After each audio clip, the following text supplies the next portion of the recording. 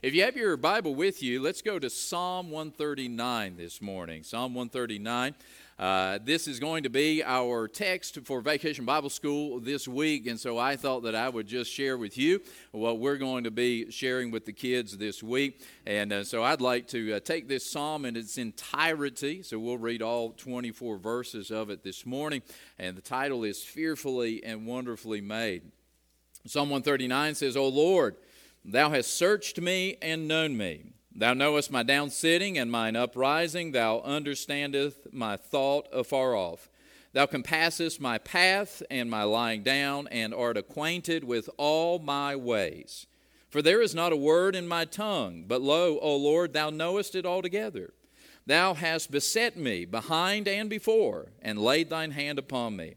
Such knowledge is too wonderful for me. It is high, I cannot attain unto it.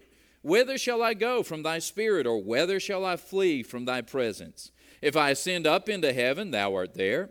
If I make my bed in hell, behold, Thou art there. If I take the wings of the morning and dwell in the uttermost parts of the sea, even there shall Thy hand lead me, and Thy right hand shall hold me.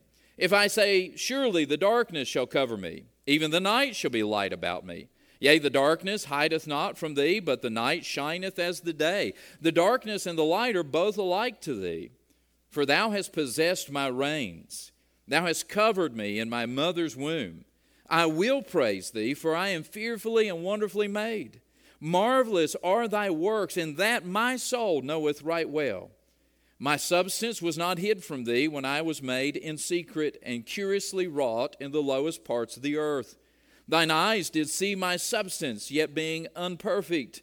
And in Thy book all my members were written, which in continuance were fashioned, when as yet there was none of them. How precious also are Thy thoughts unto me, O God! How great is the sum of them! If I should count them, they are more in number than the sand. When I awake, I am still with Thee. Surely Thou wilt slay the wicked, O God. Depart from me, therefore, ye bloody men, for they speak against Thee wickedly, and Thine enemies take Thy name in vain. Do not I hate them, O Lord, that hate Thee? And am not I grieved with those that rise up against Thee? I hate them with perfect hatred. I count them mine enemies. Search me, O God, and know my heart. Try me and know my thoughts, and see if there be any wicked way in me, and lead me in the way everlasting. Let's pray. Oh, Heavenly Father, it is my sacred duty today to expound Your word to Your people. I am fully aware of my frailty and my inability, and I claim dependence upon You today, O Lord. I trust not in what I am or what I can do, but what You can do through me, for You are the Lord God Almighty. You are the creator. You are the sustainer. You are the master craftsman. And in Your hand, even a vessel can be used for honor and for glory and for good. And so, Father, I pray and ask that You would help me to explain this text today in a way that helps us understand and grasp just how valuable we are to You. And I pray that in Jesus' name, amen. As I said, this week is Vacation Bible School here at Cedar Bluff, and it's going to be based on Psalm 139, specifically verses 13 through 16, about the sanctity of human life from the womb to the tomb. What we are looking at is that in Scripture, human life has the same value from the moment of conception to the moment of expiration. It is one continuous life, and it is valuable to God. Psalm 139 is powerful because it is packed full of theological truth from the beginning to the end. And so I want to take the opportunity to explain it to you this morning. And what I actually want to do is I want to take it apart, because this genre is poetry. Your Bible is written in different types of genre, literary forms. And so we have some poetic books like Proverbs, Psalms, Job, Ecclesiastes, Ecclesiastes, Song of Solomon, and those are written a little different from prose. And so because of that, the psalmist is writing in a way that flows and catches the attention, but it's not specifically linear. And so what I want to do is take it apart into 5 different sections and kind of rearrange it so that we can see the flow and get the big picture and the main point of what's going on here. I do have to say to you that if you've read anything about Psalm 139 or you've come across it in a daily devotional, that many Bible teachers approach this psalm as primarily a theological assessment of God because some of God's attributes are specifically highlighted here. His omniscience is seen in verses 1 through 6, His omnipresence in verses 7 through 12, and His omnipotence in verses 13 through 18. And while these attributes of God are described in this psalm, it's much more than a cold theological treatise. You see, what strikes me is how very personal this psalm is. For example, if you were noticing as we read through these 24 verses, you will find 34 references to God, either by His title or by a pronoun. There's 34. That's more than one per verse. But if you go back and you read it again and you look for the personal pronouns, I, me, my soul, you will find 46 of them. That's almost 2 per verse. And so while it does explain a lot to us about God, you have to understand that the psalmist is really writing a chronicle about his personal experience with God. One of the frustrations that I find as a pastor when I am trying to read theology is that sometimes there is a disconnect. That sometimes theologians who are so interested in the form and the substance and the different parts of the Scripture and the theological importance that it has, that sometimes they forget that this is a personal book, that it was written to us and for us, and that we are experiencing God in a very personal way. He is not simply a subject that we are studying. He is not an object that we are observing. He is a person, the supreme being of the universe with whom we get to have a relationship with. And so we don't approach it like we approach math class. We approach it like we are approaching a date or a marriage, because that is the type of relationship it is, and that's the kind of knowledge that we are gleaning and gaining from this personal expression of Scripture. And so what is the big idea of this psalm? It is simply this: you are valued by God. You say, well, what's all this? I mean, he talks about God knowing his thoughts and how that you can't go anywhere from the Lord and how that God made him and knew him in the womb. And then he talks about hating God's enemies. And then he comes back and says, search me, God, and try me. I mean, like what? It may seem a little bit disjointed and a little bit broad, but really the central idea is that you are valued by God. And so I'd like to start with verses 13 through 16. Number one, God made you. God made you. How do I know that I'm valuable to God? How do I know that God truly values me? You don't understand. I grew up with a mom who took me to church, and so I was around all the churchy stuff as a kid. And so I heard it all the time. I heard the song sung, and, I heard all the expressions. But I've got to tell you, for the longest time, many of them were trite expressions. God loves you. God loves me. Well, that's what the bumper sticker says. That's what the Sunday school teacher says. That's what the Vacation Bible School says. But my life didn't feel like God loved me, right? Dad left. We're poor. I don't have the stuff that other kids have. And so there really was this disconnect. Like I knew that phrase. I heard that phrase. I knew that other people were convinced of that phrase, but I didn't see it actually played out in my life. I struggled to see the reality of it. And so maybe you're here today and you've heard that before too, and you might not would stand up in front of a room full of people and say, I object, I don't believe that God values me at all, but maybe in the recesses of your heart and mind, sometimes you wonder, am I valuable to God? And so the psalmist is sharing with us his own personal experience with God, that He is establishing for you and I how that we can know that we have value with God. And the first thing that I want to point out is you're valuable to God because God made you. God made you. That's what the psalmist says. One version translates verse 13 like this: You formed my inward parts, you knitted me together in my mother's womb. I would say that in this section of verses there are three aspects that I'd like to bring out to you. The first one is the prenatal aspect. You see, verses 13 through 16 are clearly speaking about life in the womb. That's the context of it. It's not a newborn baby. It's not a toddler. It's not an adolescent. It is prenatal. It is in the womb. And I would say to you that life begins at conception when God weaves the DNA chain together and begins to form the inward parts. And some people may read that in a very shallow sense. Oh, He formed my inward parts. You talking about like your stomach and your intestines and stuff. No, I think He's talking about genes and chromosomes, because those are the inmost parts of you. Before the organs begin to form, there is a DNA that is unique to every human being.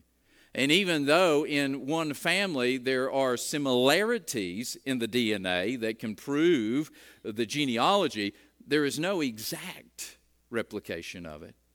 And that is so complex. I remember reading one time that there's only one order in which that DNA can be put together for human beings to actually exist, and that it would take more years than what the evolutionists have assigned to history if you did it by trial and error to get the right code.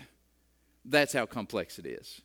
And God weaved it together at conception. And that, listen, scientists agree, there is life that begins at conception. You know what the disagreement is? What type of life? Is it valuable life? Is it viable life? Is it actual human life? But scientifically, it's undeniable that at conception, life begins. There is more than a chemical reaction that takes place. And so there's the prenatal aspect of this, that your birth was no accident, no matter what your parents might have claimed. In God's sovereignty, God had you planned before the foundation of the world. Another aspect is the personhood aspect. You see, verses 13 through 16 clearly recognize the personhood of a baby in the womb at every stage of pregnancy. At every stage of pregnancy. Notice how these different stages are expressed. Verse 15, my substance was not hid from thee when I was made in secret, curiously wrought in the lowest parts of the earth. That's talking about those developments that are happening at the earliest stages of pregnancy. In fact, verse 16 says, thine eyes, God, did see my substance, yet being unperfect or incomplete is the word we would use today. And in thy book, in your records, all my members, all my parts were written, which in continuance were fashioned, when as yet there was none of them. Right? That baby that is conceived in the womb begins to go through the gestation period. And by week 6, it has all of its parts. And the only thing that happens from there is the further development of that. And so the psalmist, writing by inspiration of God, as he was not a neonatal physician, says, you know what? God knew every part of me before it was even formed in my mother's womb. But here's what I want you to consider. I want you to consider the personal pronouns again. Because this is an adult author who is writing this, and yet he says, me, my, and my soul in reference to his life in the womb. And so it is the same person before and after birth. Same person before and after birth. right? For those who believe in the sanctity of human life, that's not a leap for us at all. But do you understand that there are those who do not believe that before that infant breaches the womb, that it is not the same human life as it is outside of the womb?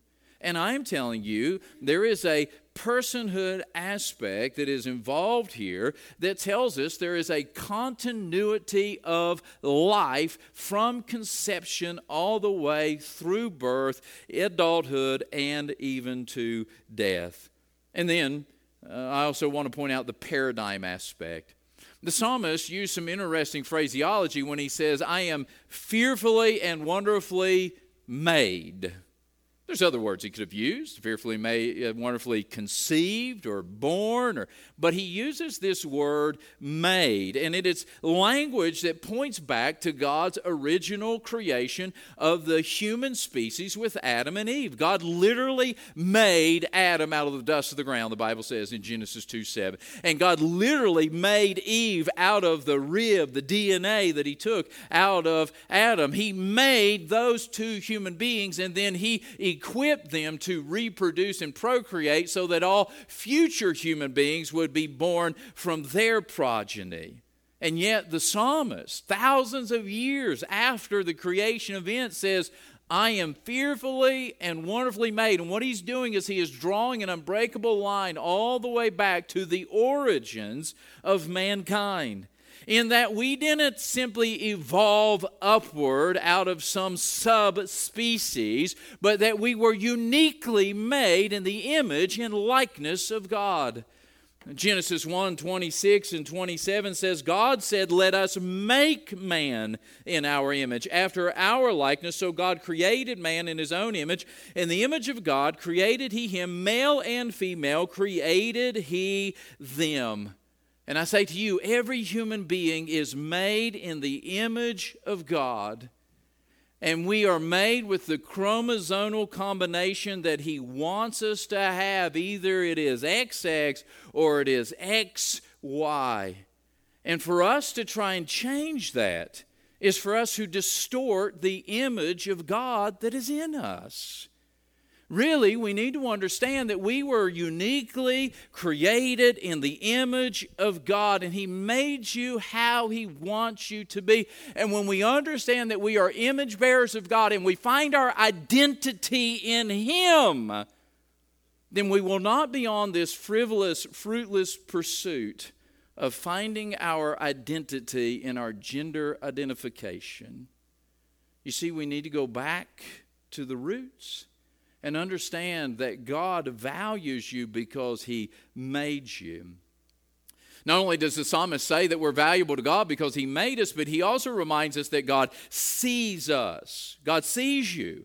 And he highlights this in verses 7 through 12 when he talks about how that there's nowhere that he can go where God doesn't see him and know where he is at. You see, this psalm is not just about the sanctity of human life in the womb. It actually encompasses the totality of life. You see, life in the womb is valuable to God, but so is life outside of the womb.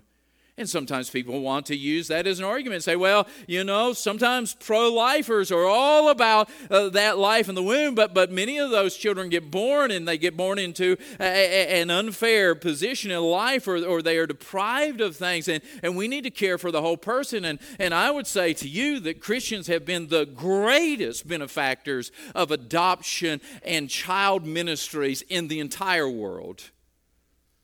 And if you disagree, the burden is on you to prove that wrong. You see, the fact is, life is valuable to God. God doesn't stop seeing a child when it is born. God sees you and I. He didn't just make us, He sees us.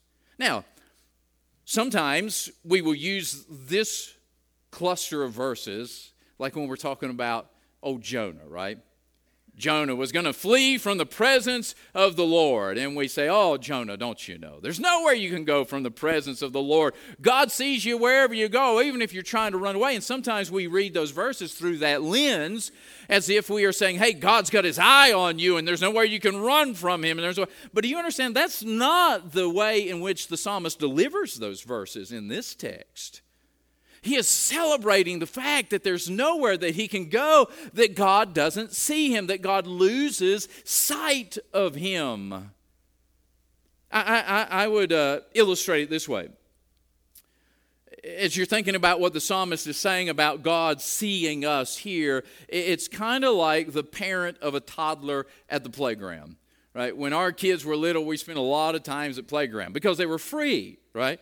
And they were entertaining. And so we would turn the kids loose and let them play. And we gave them freedom within that playground. There were things that they could do. They could climb, they could run, they could slide, they could do all kinds of stuff. And sometimes when they were little, man, they would get wrapped up in their own world and in their imagination. And they're playing and they're talking and they're doing all kinds of this stuff. And they have no idea that mom and dad are watching them in everything that they do. Not watching them so that we can yell at them in case they do something wrong. Watching them so that if something happens to them or if they're in danger, so that we can come to them and help them.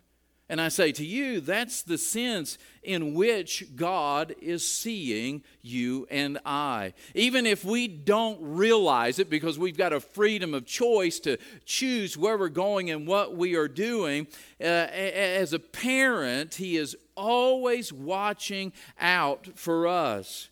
Sometimes you may not feel like anyone sees you. Sometimes you may feel like you are invisible or unnoticeable. Can I assure you from God's Word that God is always looking after you? One of the commentaries I read about this, it was talking about the description that the psalmist used. So if I ascend up into heaven, you're there. If I make my bed in hell, thou art there. If I take the wings of the morning and go to the uttermost part of the sea, even there your hand is holding me. And the commentator said this: the vertical extremities, up and down, and the horizontal extremities, the uttermost parts of the sea, are part of the psalmist's world view, and he is expressing them when he says whether he goes up to heaven, down to hell, or to the remotest part of the ocean, God's loving eyes are always on him.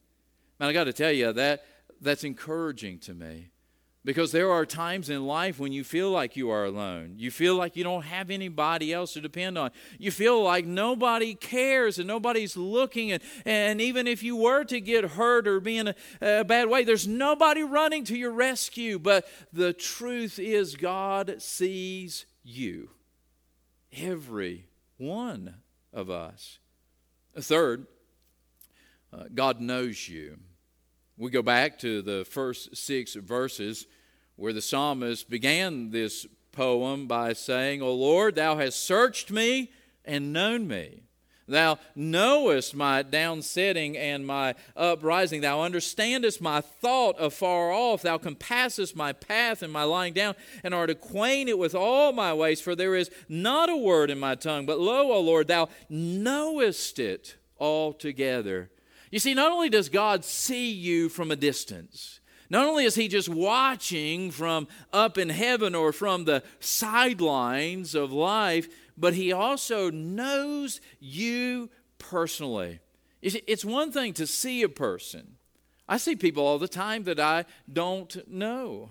We might even recognize them or even learn their routine. You may work in an office beside of somebody else and you don't know anything about them, but you know their routine. Can I tell you that even in that situation, we don't know them personally.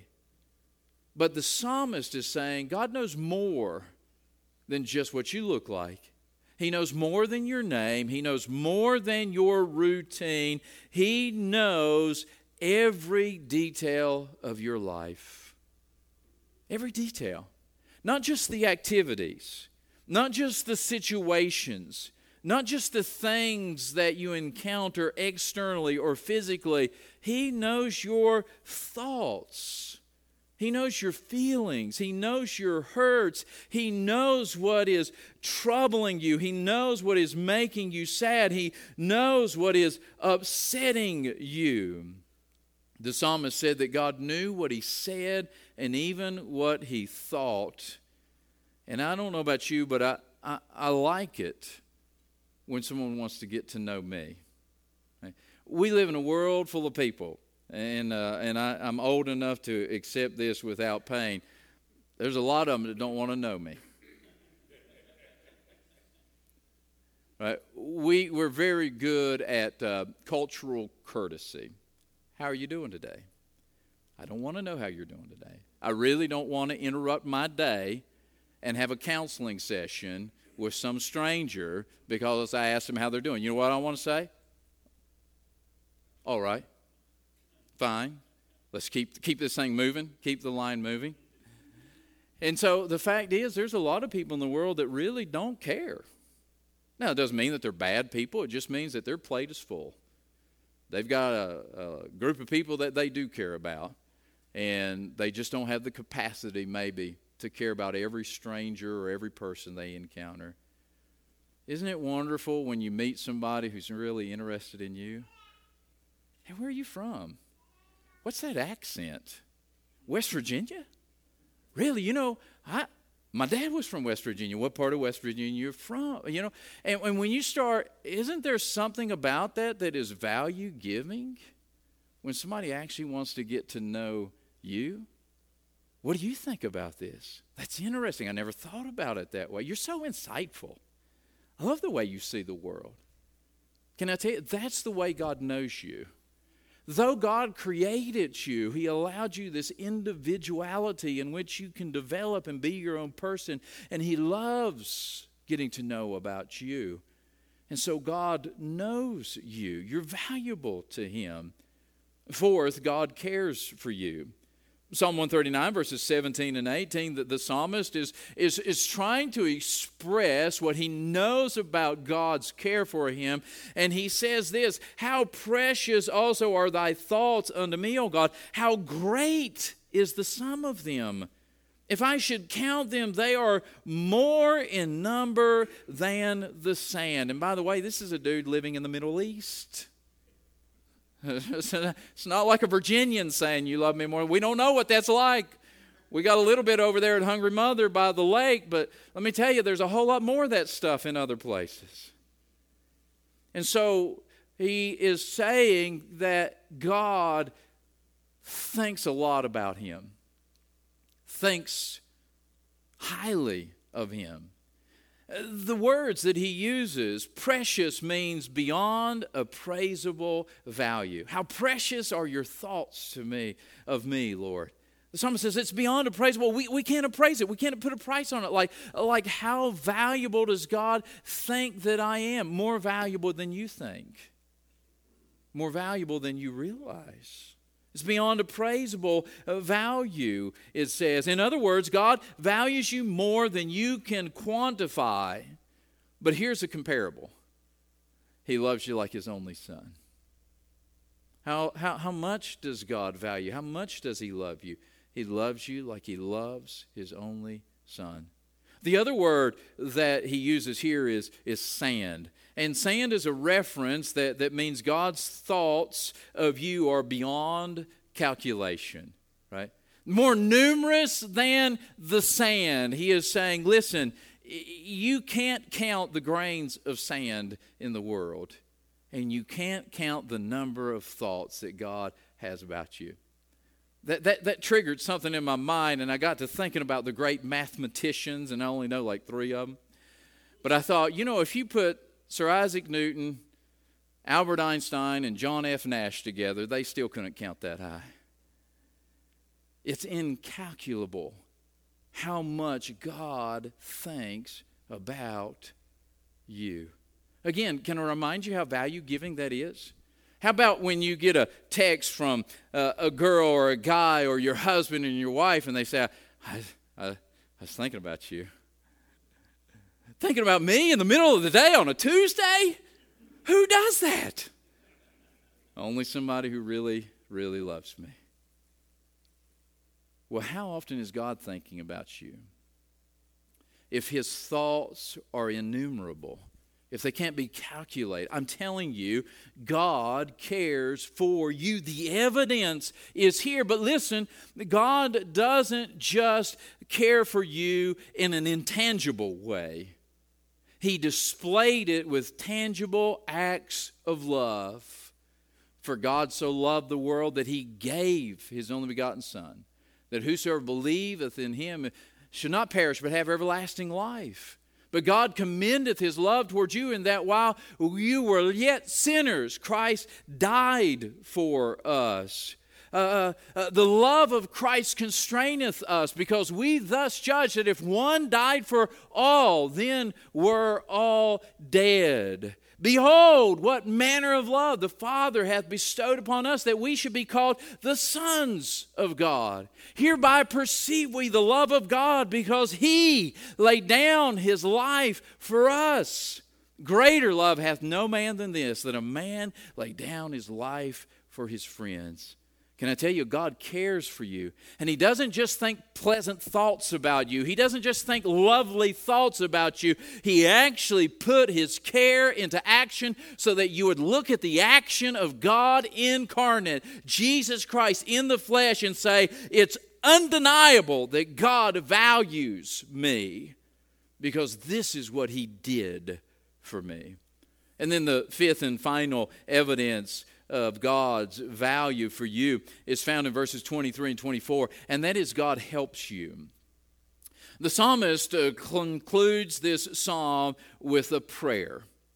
And so as he is expressing how God knows him and how God sees him and how God made him and how God cares for him, he concludes with a prayer inviting God into his heart and into his thoughts. And he gives him this invitation: God, search me, try me, expose any sin that may be residing within me. And then he asks God, once you do that, then will you lead me in the right direction? The takeaway is that God will help me when I invite Him and I follow Him. So how do I know that God cares for me? How do I know that God loves me? How do I know that God values me? Because God will help me. All I've got to do is ask. He will help me if I invite Him. He will help me if I follow Him. But you know, this seems to be the hardest part for us, doesn't it? It's really hard to invite God into the secret parts of your life, the recessed parts of your life, the private chambers of your hearts and minds, where sometimes we harbor thoughts that we don't want anybody else to know. And to invite Him in for the specific purpose of bringing those things to light, exposing those to the light of His holiness, and then for us to obediently follow Him when He leads us away from that pet sin that we have been secretly hiding in our life. That's very hard for us to do. So it leads me to this question: if God does care about me, and He knows that it's that hard for me sometimes to expose my own sin and to follow His way, why didn't God just do this automatically and save us all a lot of trouble? You ever thought about that? You ever got frustrated with yourself? Right? You have an area in your life that you're trying to work on. You're praying, God help me with my temper. Oh, Lord, I don't know why I get so aggravated. It's like I'm on edge all the time. And you pray about it, man. You give it to the Lord, and you feel like you got some victory. And then sure enough, you walk out the door, and somebody triggers you, and there it goes again. And then as soon as you calm down, you're like, oh, Lord, what's the matter with? Why? And so sometimes we think, well, why didn't God just program us better? You know, like write the program, Lord, so that I don't lose my temper, or so I don't do this, or I don't do that. Here's the answer. because He values you so much that He will not force His will upon you. Though He has the power to do it, He respects your individual personhood too much. Let that sink in for a moment. That's the only explanation as to why God didn't make robots. It's the only explanation why God didn't make artificial intelligence, right? Because He values you so much that He will not force His will on you. He respects your individual personhood. I would say that really ought to elevate the view that we have of our own individual personhood and the person of others, and to realize that every person has a life of value, regardless of what their station is in life, regardless of what they may be able to contribute to the greater society. Every life is valuable. And so if you don't get anything else, get this: you are valuable to God. You are valuable to God, no matter who you are, no matter where you are, no matter how far away from God you are. God wants a relationship with you. God made you. God sees you. God knows you. God cares about you. And God will help you if you will invite Him into your life. Would you bow with me this morning? So we bow our heads and close our eyes for just a moment. We've got a lot to think about. The psalmist really did express a lot of facts to prove to us that we are valuable to God. Sadly, too many people get their value from the wrong places. They get their value from what somebody else thinks of them. They get their value from whether or not they're in a relationship. They get their value from whether or not they've produced something of worth. When in fact, your value comes from God. And your value is indisputable because God made you.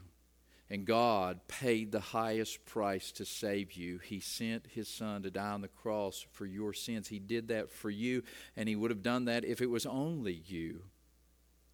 And so you are valuable to God the way that you are. Heavenly Father, I thank You so much for Your Word, that we are not just simply trying to motivate ourselves, that we are not simply trying to inspire love among one another by thinking happy thoughts and positive affirmations, but that we have the Word of Almighty God. We have the truth that affirms and reaffirms every individual's value in Your sight. So, Lord, I pray for those today who may be feeling like they are less than valuable because of how life has treated them. And may they discover their value in Your sight. May they see themselves through Your eyes. May they see Your acts of love. And may they find the value that will help them reach their highest potential in life and their highest level of satisfaction as children of God. I pray that in Jesus' name. Amen.